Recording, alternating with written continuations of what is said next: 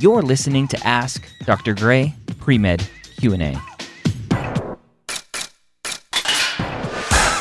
Ask Dr. Gray Pre-Med Q&A brought to you by Blueprint MCAT. How you doing today? I'm good. How are you? I am wonderful. What can I help you with? So I am in the middle of writing my personal statement, and I've been in Application Academy, and I've read your books, which are great.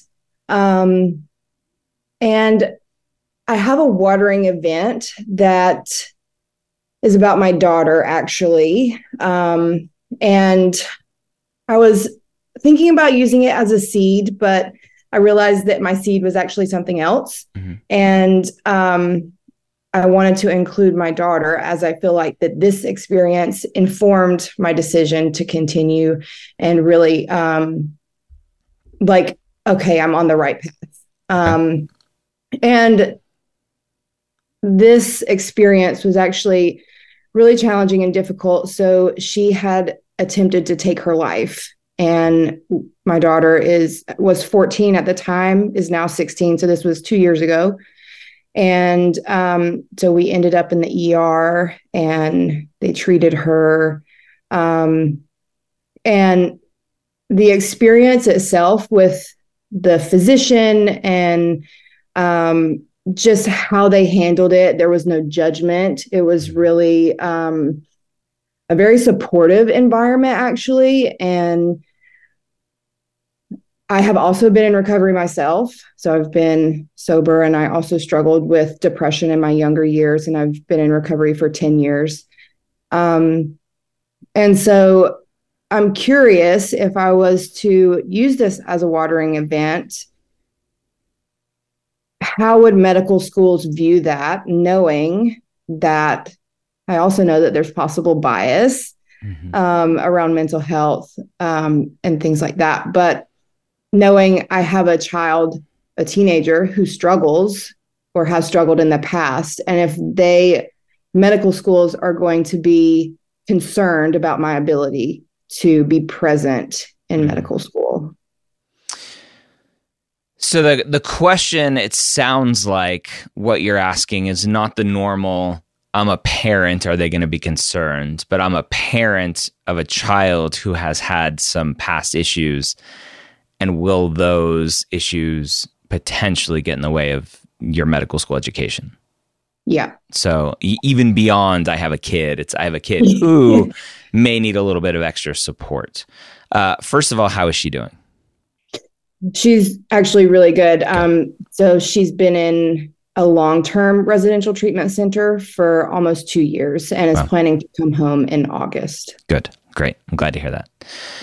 The question at the end of the day, as you mentioned, right, there is going to be some bias, potentially, depending on who's reading your application, about whether or not they will have concerns about your abilities to do well in medical school. Right. I think we've had this conversation before, and so it's kind of rehashing it a little bit for you, but maybe new for someone else. The question at the end of the day, this person who is reading your application is looking at your application through the lens that they see life through, right? And they may also have a child who has some past mental health stuff, maybe in recovery themselves, may have had some past suicidal stuff themselves.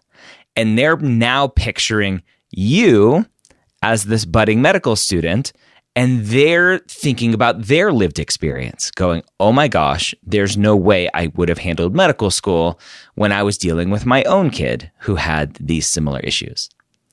Right? And that's the bias that can come out when a human being is looking at your application. Now we could go into AI and machine learning and kind of this whole ChatGPT boom and like there are medical schools out there that are using AI to review applications now.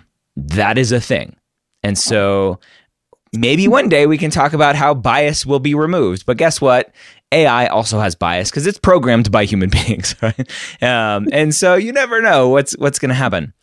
At the end of the day, my general answer is you have to be you. You have to be comfortable telling your story and being yourself. Because let's play this out.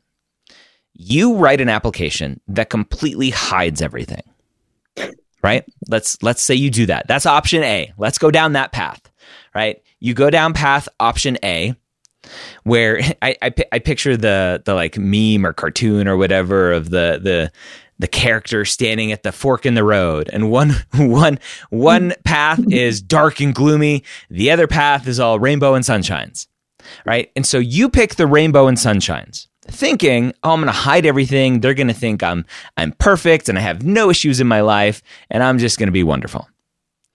And then life happens, and maybe you do have to take a little bit of time off to support your family, right? Maybe it's not even mental health stuff that you're dealing with. Maybe your daughter gets, God forbid, into a car accident and you have to take some time off to support her.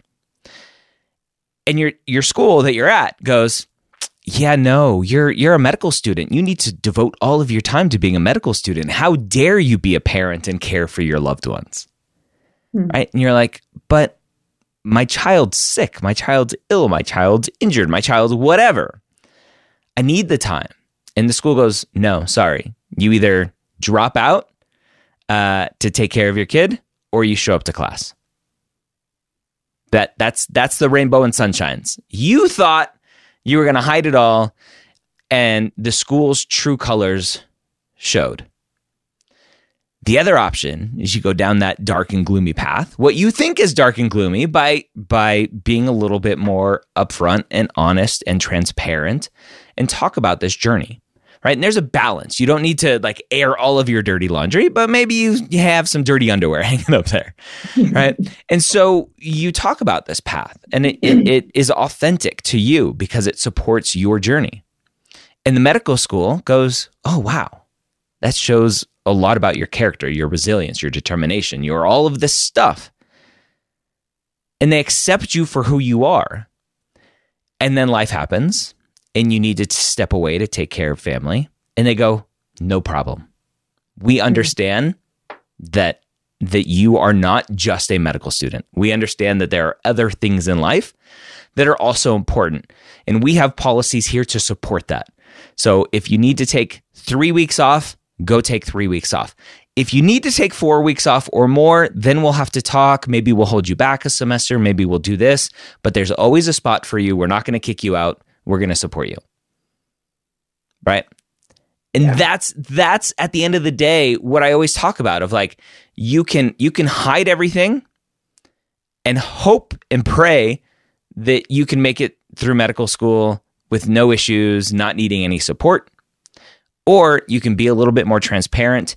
They can potentially see the support that you've needed in the past and understand that you may need that again in the future, and be okay with it.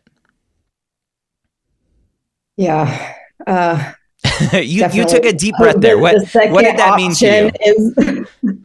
No, I think that's spot on. And I think that's what I've been examining this whole cycle, especially with my personal statement and the application itself, because I am very non-traditional. I do have kids. I have 2 kids. And on top of that, like, as you mentioned, one of them struggles significantly with mental health. And I also have my own recovery that has been vital to me, even being able to be in this position, to getting my undergraduate degree and applying to medical school, which would not have happened without sobriety. So I think that is my authentic self, and hiding that seems not real to me. It would not be presenting who I am walking into a medical school. So I guess we could just kind of answer my question. Yeah. Okay. Yeah. It's an important question. And I think it is the same answer for someone dealing with substance use and sobriety. It's the same answer for someone dealing with bipolar or depression or whatever those potential red flags, like, do I talk about this? Do I not? I think that kind of fork in the road description fits for everything. You can be authentic and transparent to a certain extent, right? Again, you don't need to talk about everything, and you will know if the medical school accepts you for who you are based on an interview, based on an acceptance. Yeah. Yeah. And I know we've talked about this a little bit because the personal statement is kind of like the lifeline to get you an interview, right? It's potentially, yeah. Depending on how the school uses. Yeah. Yeah. So moving a little bit ahead, these are if I was to put them in my personal statement and in my application, these are potential fair game for interview. And so thinking about that as well. And, I think speaking towards my daughter and myself, like, I think we have both come a long way, and it's been a significant amount of time for her since this incident happened, that I would be able to speak to it authentically and, not have a crying session and, be really emotional. While these are emotional topics, we've done a lot of work around this as a family and, individually, to be able to share about it openly, and that this is my journey, that this is who I am. This is, while, yes, I am applying to medical school, I come with a lot of people, I have kids and a family, and I think it's important to share that, Yeah. Yeah. I agree. Okay. What else? Any other questions?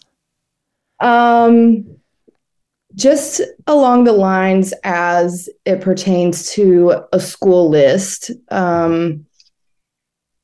how,